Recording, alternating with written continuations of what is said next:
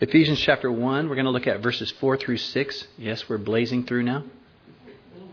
And we're also going to look at John chapter 6. You guys want to start with a joke, though?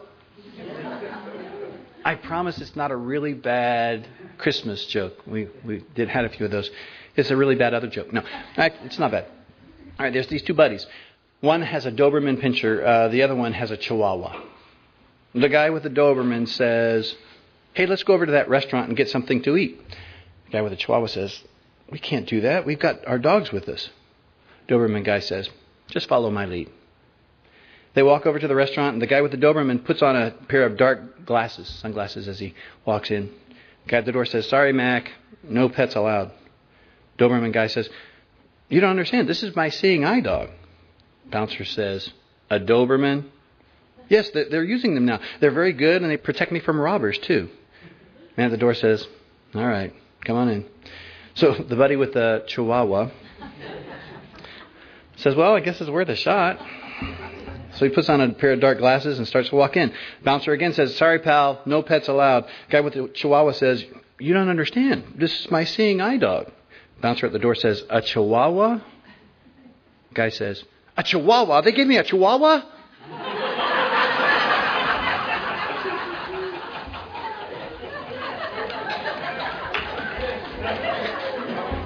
Wow. First time any joke has ever gotten applause from this pulpit. All right, so how am I going to tie that into the message? Well, I thought of a way. Here we go. You can be cheated when you're blind. When you are blind to God's great love for you, you can be cheated from so much. Paul writes this letter, Ephesians, from a jail cell, right? I promise you, when you're blind to what God has already blessed you with, you can be cheated from having joy in jail. Paul writes both Ephesians and Philippians, and he's telling people that are outside of jail, "Hey, be joyful. Life is awesome." What? If you're blind to God's riches, you can be cheated from having joy in jail, from peace in poverty. You can be cheated from having sweet serenity in sickness. Last Sunday we began this book, the book of Ephesians, and if you were here, do you remember the summary sentence? 2 phrases cover this whole book. Chapters 1 through 3, this is the phrase, "You are wealthy." You're wealthy. I know, you don't believe it, but as we get through the book, I'm hoping you will. You are wealthy. And then chapters 4 through 6, here's the second half of that. Now, walk worthy. You're wealthy. Now, walk worthy. That's the whole book. See, chapters 1 through 3, you are wealthy. No matter what your wallet says, God has made you rich. And what Paul is trying to do here is open our eyes to how rich we are. I can't think of a more appropriate time to go through this book. With the economy the way it is, we are rich. And the verse that launches this whole theme, you find in chapter 1, verse 3. Look at it. The verse that launched 1,000 blessings, if you will. "Blessed be the God and Father of our Lord Jesus Christ, who has blessed us with every spiritual blessing in the heavenly places in Christ." Okay, that's the first half of this book. Second half of the book, chapters 4 through 6. Now, walk worthy. What Paul begins to talk about in chapter 4 is our reasonable response, our natural response to his investment of such riches into our lives. So the second theme, if you will, is launched with this verse, chapter 4, verse 1. Want to turn there? Chapter 4, verse 1. "I, therefore," notice it says, "the prisoner of the Lord." Again, I love it. It's just such a dig. He doesn't mean it to be, but he's a prisoner, and he's saying, okay, now that I've shown you how rich we are, me being in jail and you being out there, "I, therefore, the prisoner of the Lord, beseech you to walk worthy of the calling with which you were called." You're wealthy. Now, walk worthy. But it's really important that we do them in this order. See, before Paul ever gets to practical application, before he ever says, "Now I want you to walk worthy," what's he say? You are wealthy. He spends 3 chapters saying how wealthy God has made us, how blessed we are. And if you were here last Sunday, if you weren't, you might want to get the CD or listen online. We even saw it in the negative. What happens if you're unaware of how rich you are? in Christ. We saw in Malachi that to be unaware, to be dull, that is blind to God's abundant kindness toward us, is a slippery slope to ungratefulness and actually downright disobedience. Okay, that's what happens when you're completely unaware of how God has been good to you. Conversely, though, I truly am confident that if we will really dig into this word and believe it, that we are blessed, that we are rich. I feel like by the time we get to chapter 4, we should be chomping at the bit to show our gratefulness by way of application. Okay? So, what do you say? You want to get started with our spiritual riches inventory? Okay, well, let's do it anyway. We're going to look at the inventory that has been given to the Christian, okay? And if you notice the clever title, well, I call it clever, it's in Him-ventory. Now, why is that? Well, because all of these riches are only found in Him, in Jesus. Matter of fact, let me show you that. I'll say the word in and you follow it with the word Him. Look at verse 4. Just as He chose us in. Now look at verse 7. In we have redemption through His blood. Look at verse 10. That in the dispensation of the fullness of the times He might gather together in one all things in Christ, both which are in heaven and which are on earth in. Verse 11. In also we have obtained an inheritance. Verse 13. In you also trusted after you heard the word of the truth, the gospel of your salvation, in whom, that's also in Him, in whom also, having believed, you were sealed with the Holy Spirit of promise. All of these riches are only found in Him. Nowhere else. If you're an unbeliever here this morning, I am so glad you're here so that you can see what's available to you this morning. But I need to be real clear with you. If you're an unbeliever, you need to know that at this moment, you are on the outside looking in. See, for the Christian, the treasures that we're going to talk about are already in the inventory. You're just, oh yeah, I didn't realize I had that. Okay? But for the unbeliever, this is not yet in your possession, but they can be. They are available in Him. Okay? All right, here we go. Our spiritual riches inventory. Let's get a running start. Verse 3. Blessed be the God and Father of our Lord Jesus Christ, who has blessed us with every spiritual blessing in the heavenly places in Christ. And here comes a list.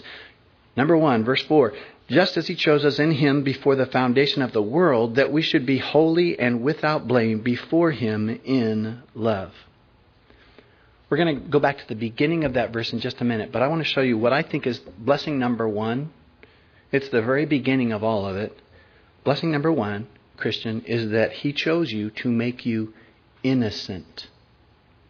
All of the blessings that we're going to look at today are going to have the word in them somewhere.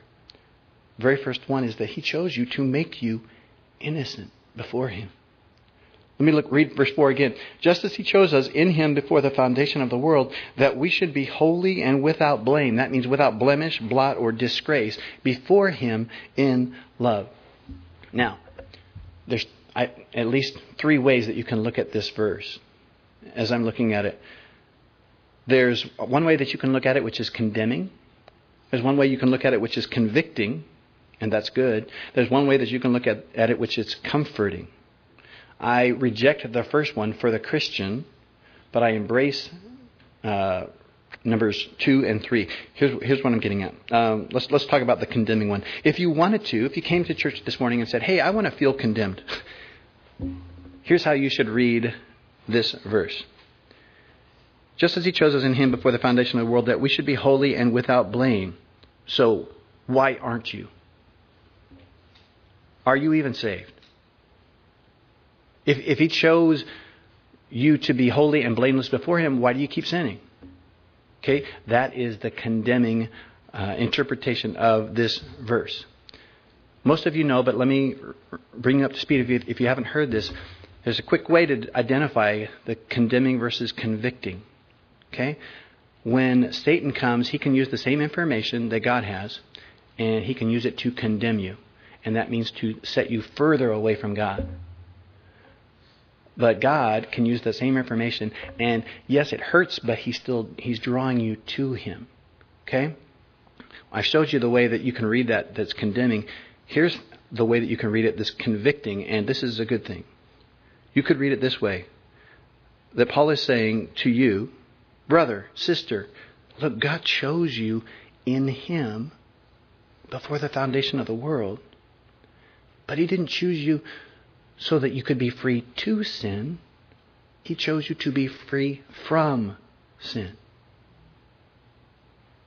Christian, He chose you so that you could live a life that's set apart, holy, that's different from the rest of the world. Christian, He wants you not to settle for less. Maybe that's what some of you need to hear this morning. That He chose you to be different from the world. Not free to sin, but free from sin. Okay, that's interpretation number 1. Interpretation number 2. But believe it or not, interpretation number 3, I think is actually the most accurate. It's not condemning, it's not convicting, it is comforting. And I honestly think that it's the best that fits in our context. You guys remember, when you're looking at the Bible, context is king. Okay? Whatever's being said needs to fit in with the rest of the context of the chapter that you're in, for instance. What is the context of our scripture here? Our spiritual inventory of blessings. Now, you see the words there, before Him, in verse 4? It says that we should be holy and without blame before Him. It's the language of a criminal before a judge. Okay, you comforted yet? No, not yet. But it means to be in the presence of one who can rightfully judge you. I think it will make sense. Let me read for you the New Living Translation. Verse 4 of the New Living Translation says, long ago, even before He made the world, God loved us and chose us in Christ to be holy and without fault in His eyes. The way He sees us. Verse 4, the NIV reads this way, for He chose us in Him before the creation of the world to be holy and blameless in His sight. Honestly, I think what Paul is doing here is giving a spiritual blessing. I would put it number 1 because nothing happens unless this is true, guys. None of the other spiritual blessings that we're going to talk about are possible unless this is true. Christian, God chose you so that you could be innocent in His eyes. Yes, I understand, and I feel the same way you do. Practically, we still sin, right? Practically, we still have to die to our old flesh daily. Sometimes our old man rears his ugly head. Practically, we still sin, right? But positionally, that is judiciously, before the judge, in the eyes of the judge of heaven and earth, this scripture tells us that you are holy and blameless in His sight. In His eyes. You are, to take a word from Romans, justified. Just as if I had never sinned. Let me give you a refresher course again on the words justified and sanctified. Justified is that thing that happens the moment you're saved, where all of your sins are washed away, and in His eyes, before Him, standing before Him, you are innocent. Sanctified, though, it starts the same moment, but you're beginning a lifelong process of becoming like that which God already sees you. Justified, let me put it this way, is how you are in His eyes. Sanctified is what you are becoming in your actions. Justified is how you are already positionally. Sanctified is how you are becoming practically. Justified is how you are seen by the judge, holy right now. But sanctified is you becoming more and more like the judge already sees you. Okay? So blessing number 1, you were chosen to be innocent in His eyes. To stand before a holy and righteous God and actually be innocent. That's awesome. Spiritual blessing number 2. You were chosen in advance. Matter of fact, back up to the beginning of that verse, chapter 1, verse 4. It says, just as He chose us in Him before the foundation of the world. You were chosen in advance that we should be holy and without blame before Him in love. The word chose is eklegomai. Listen, it means to choose one out of many. To choose one for one's self. Whenever I see that word, I don't know why, but my head goes to, I kind of picture myself as a mutt in the Humane Society. And God's walking through and going, wow, none of these are any good, but I'll take that one. We were chosen, just as He chose us in Him before the foundation of the world. Christian, think about this. God had the whole world to choose from to take to Himself. And He chose you. And it's in the aorist sense, which actually means it's done once and for all. Okay? He walked through the kennel and chose you once and for all to take home with Him. Now that alone to me is pretty stunning. It's a big blessing, but it gets better. Not only did He choose us, it says that He chose us from before the foundation of the world. The word world there is actually cosmos, and it actually includes the whole universe. It means all of the arranged order of things, okay? But what this means is then that before Genesis chapter 1, verse 1, before He spoke the worlds into existence, looking down through the corridors of time, He chose you to be saved. Maybe you've heard it said, Spurgeon, I think, said, boy, I'm glad He chose me before He met me. Don't know if He ever would have after, right?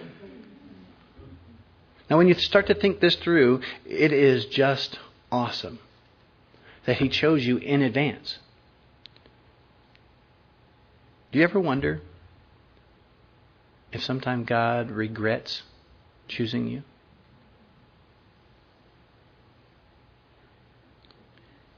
You ever wonder if He's just this far from kicking you to the curb?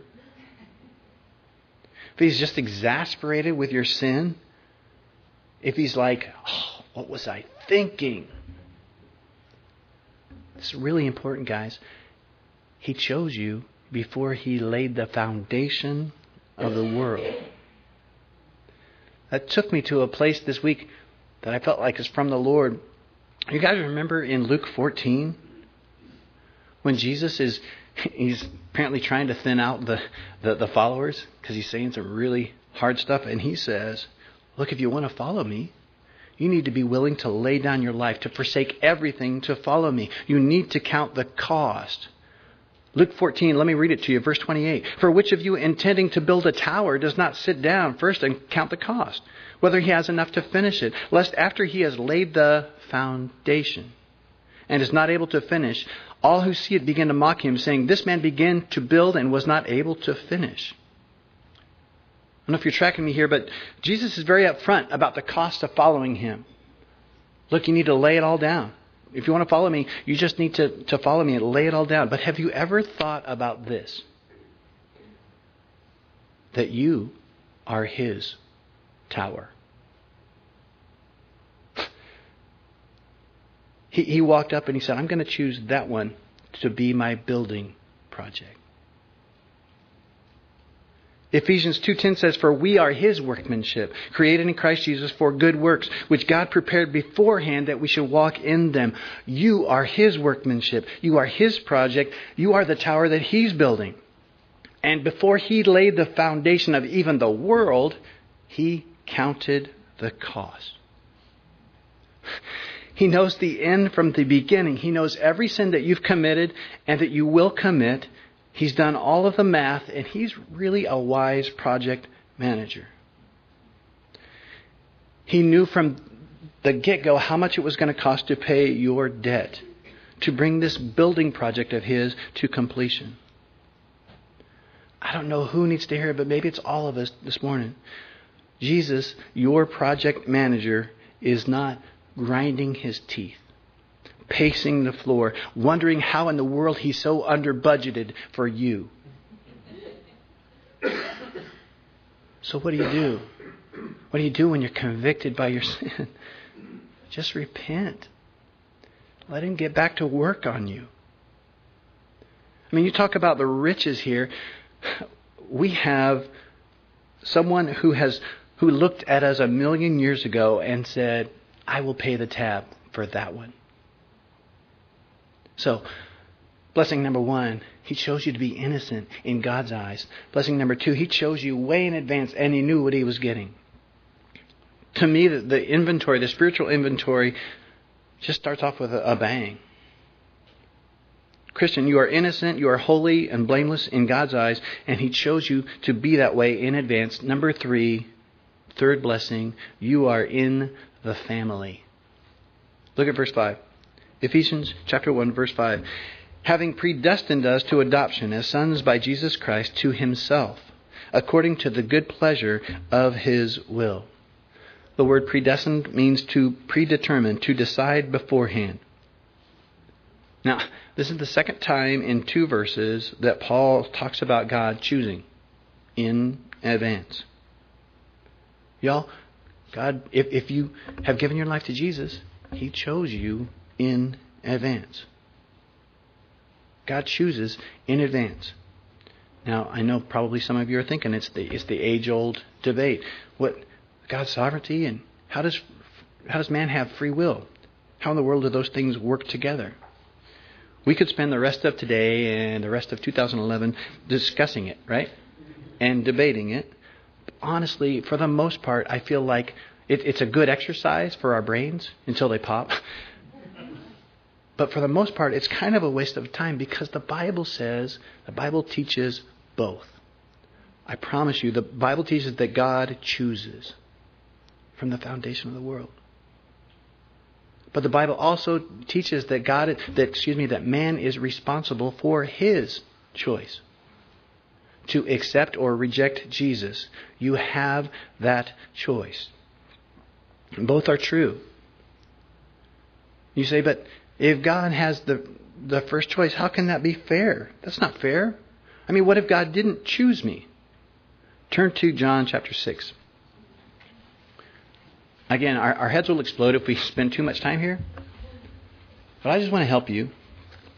Interesting to me that when the Scriptures talk about predestination, it's always to the saint as an encouragement, so that you can be rock solid in your faith, right? And, okay, I'm in God's hands. I'm not going anywhere. It never talks in predestination terms to the sinner. It never says you are predestined to go to hell. It never says that. Okay? It's not on my page, but as I was talking with somebody on the break, I was like, maybe this is good for me to share with you again. In case you hadn't heard it, Spurgeon, I think, when in doubt, attribute it to Spurgeon,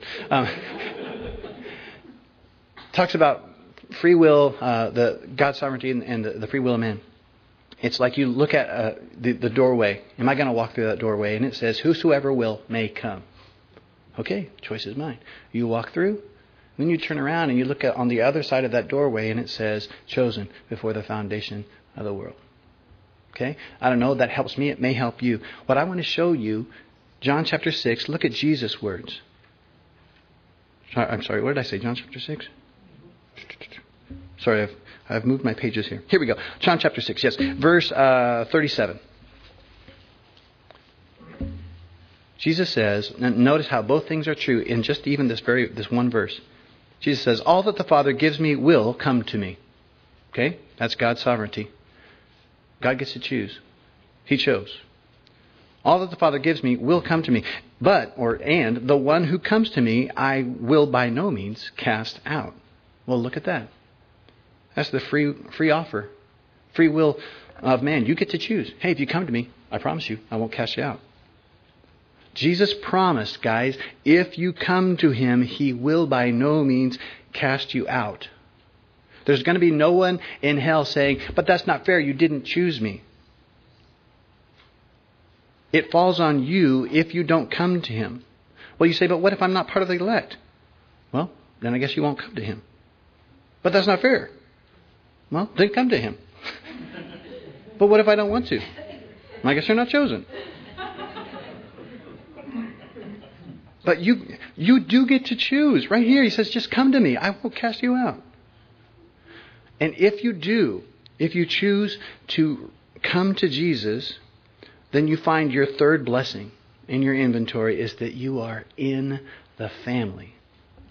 Look at verse 5. Having predestined us to adoption. So awesome, Lee's prayer. It was great. Having predestined us to adoption as sons by Jesus Christ to Himself. Now, there are some people here today that probably you're very familiar with adoption. You've actually adopted someone into your family. Or maybe even better yet, you have the real bird's eye view. You've been adopted into someone's family. You know what it's like to be outside and then to be brought in the family. Have you ever thought about this? That God could have saved you. He could have saved all of us without going to the trouble of adopting us.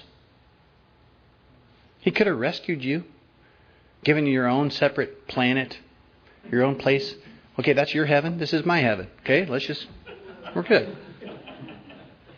I mean, say you come upon a homeless person today and you're feeling really generous. You give him all the money in your wallet. Okay, maybe that's not much, but say you're feeling especially generous. You want to take him home with you and give him a hot shower and a nice meal.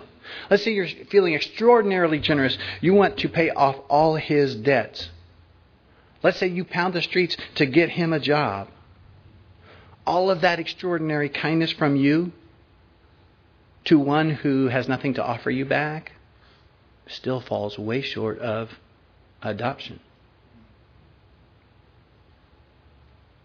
Adoption is where you take that beggar with nothing to offer and you say to him, I want you to be part of my family. For better or for worse. From this day forward, your debts are my debts. Your heartaches are my family's heartaches. It's like God's saying, I'm officially signing up here to where all of your future bad decisions are my problem. God could have saved you, could have saved me from our sin. He could have paid our debts. He could have cleaned you up. He could have set you up for eternal life and still not adopted you. He could have said to me, a guy with nothing to offer, look, I've set you up real well for the rest of your eternal life. Be blessed, my friend. Godspeed. Or me speed. I don't know. He could have said, be well, my friend. I'll touch in with you, every couple thousand years. He didn't do that. He adopted us. We could have been forgiven and yet left a very comfortable distance from His throne room. But instead, we get to say, like Jesus did in the garden when he was the worst time of his life, Abba, Father. Romans chapter 8, we saw it. Galatians chapter 4 tells us that He wants us to call Him Abba, Daddy. He wants that kind of intimacy with you and with me. Hebrews 4:16 says, let us therefore come boldly to the throne of grace that we may obtain mercy and find grace to help in time of need. Listen, only the sons and daughters of a king just get to walk into His throne room unannounced. Hey, Dad, Daddy, that only happens when you are a son or a daughter. Maybe that's your application today. You have been adopted, Christian, by the Creator and the King of all. Maybe your application is to just walk right into His throne room today. Through prayer, to obtain mercy, to find the grace that you need to help you in your time of need. Maybe you say, but is that really okay with Him? I mean, that we just barge into His throne room like that? Like sons and daughters rather than servants or slaves? Well, look at verse 5. Having predestined us to adoption as sons by Jesus Christ to Himself, according to the good pleasure of His will. Good pleasure. Eudokia, it means goodwill, kindly intent, benevolence, delight, pleasure, satisfaction. Is it okay for you to just come into His throne room like a son or a daughter? Yes, He loves it that way. He chose you before you existed to be His, to be in His family, so that you could take all your concerns, your sins, your needs directly to Him. Talk about spiritual riches. Paul thinks so too. Apparently he's just flowing with gratitude. Look at verse 6. To the praise of the glory of his grace, by which he made us accepted in the beloved. Now that period, you see the period there at the end of verse 6? That's really helpful because we're going to stop here in our inventory, but we're going to be talking about this for a little while here. But you need to know that period there at the end of verse 6, it's really just, I think, to give us a break. Because verses 3 through 14, if you know anything about this particular passage of Scripture, I'm not sure, but I think that this is actually the longest run-on sentence in the Bible. And what's it talking about? Spiritual blessings. See, Paul gets so caught up in God's spiritual blessings, and he's in jail, by the way. He gets so caught up in God's spiritual blessings that it's like he never stops to take a breath. Here's an idea. You're looking for application today. Maybe you've started out 2011 and you feel particularly poverty-stricken. What if you did this? You started writing down, just like Paul's doing here, the blessings that God's given you. I mean, and he's talking about spiritual blessings, which are unbelievable, but you could even start with your earthly blessings. Let's see, I got a wife, a family, kids, forgiveness, mercy. Got an awesome church, awesome pastor. No, look, if you just start to write down the things that are a blessing to you, I think you'll have the same problem that Paul has here. Every time we do the Thanksgiving things, where I'm like, hey, can you share for just 3 minutes? It's always like, yeah, I guess so. I hope I can do it. And they start to write, and then they're like, are you serious? I only have 3 minutes? Because once you start listing them, it becomes obvious to you how blessed you are. So we're going to have to tackle this inventory in pieces. But let's try to tackle just one more blessing real quick, okay? Let me review for you and give you the last one for today. Christian, because of God's gift to you, Jesus, that is Jesus, His only begotten Son, here's part of your inventory. Not only are you innocent in His eyes, not only did He choose you in advance, not only did He bring you into His family, but you are accepted in the beloved. You're accepted in the beloved. Do you notice that the word beloved, probably in most versions there, it's capitalized? Because most scholars believe that it's talking about Jesus, the beloved. Matthew 3:17, you remember at Jesus' baptism? He didn't have to be baptized, but he chose to be. He's coming up out of the water. Suddenly a voice came from heaven. The Father's voice comes and says, "This is my beloved Son, in whom I am well pleased." Remember the Mount of Transfiguration? Peter, he's talking a mile a minute. Somehow he has both feet in his mouth and he's still talking. Remember, he's like, hey, maybe we could do this, we could do this. And while he was still speaking, Matthew 17:5, behold, a bright cloud overshadowed them, and suddenly a voice came out of the cloud saying, "Shut up, Peter." No. But kind of the same effect, because what he says is, "This is my beloved Son, in whom I am well pleased. Hear Him." Not you, Peter. Him. I'm interested in hearing Him talk. He's my beloved.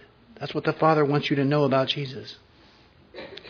Interesting, just yesterday, I was reading in Genesis where God is testing Abraham, right? You remember those really poignant foreshadowing words? Genesis 22, verse 2. God says to Abraham, "Now take your son, your only son, Isaac, whom you love. Take your beloved son, go to the land of Moriah, offer him there as a burnt offering." You guys know the rest of the story. God did not let Abraham go through with that. But God did give His only Son, His beloved Son, to pay for your sins, to pay for mine. And as a result, if you're a Christian, if you have received that gift, you are, it says, accepted. You're accepted in His beloved Son. Look at verse 6 again. To the praise of the glory of His grace. What is grace? God's riches at Christ's expense.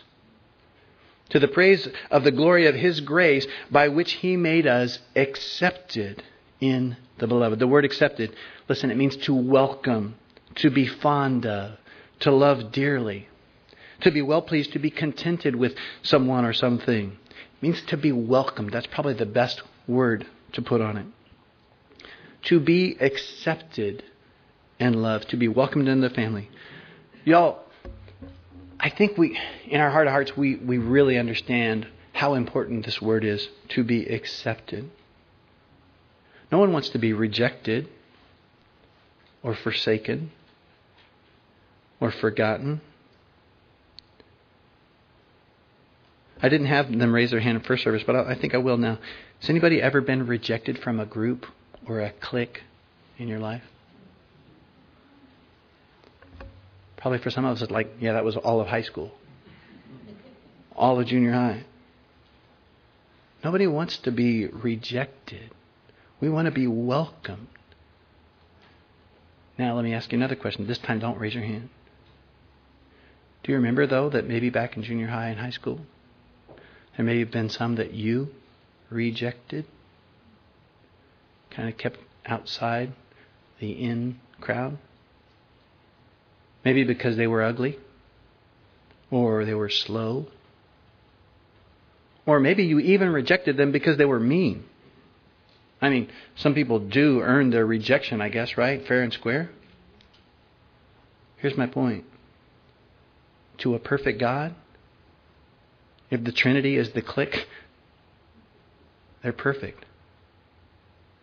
We've all earned our rejection.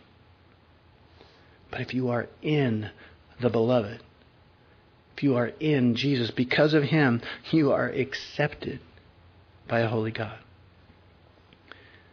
For whatever reason, whenever I see in Him, in whom, all of those, I don't know if it helps you, but it helps me.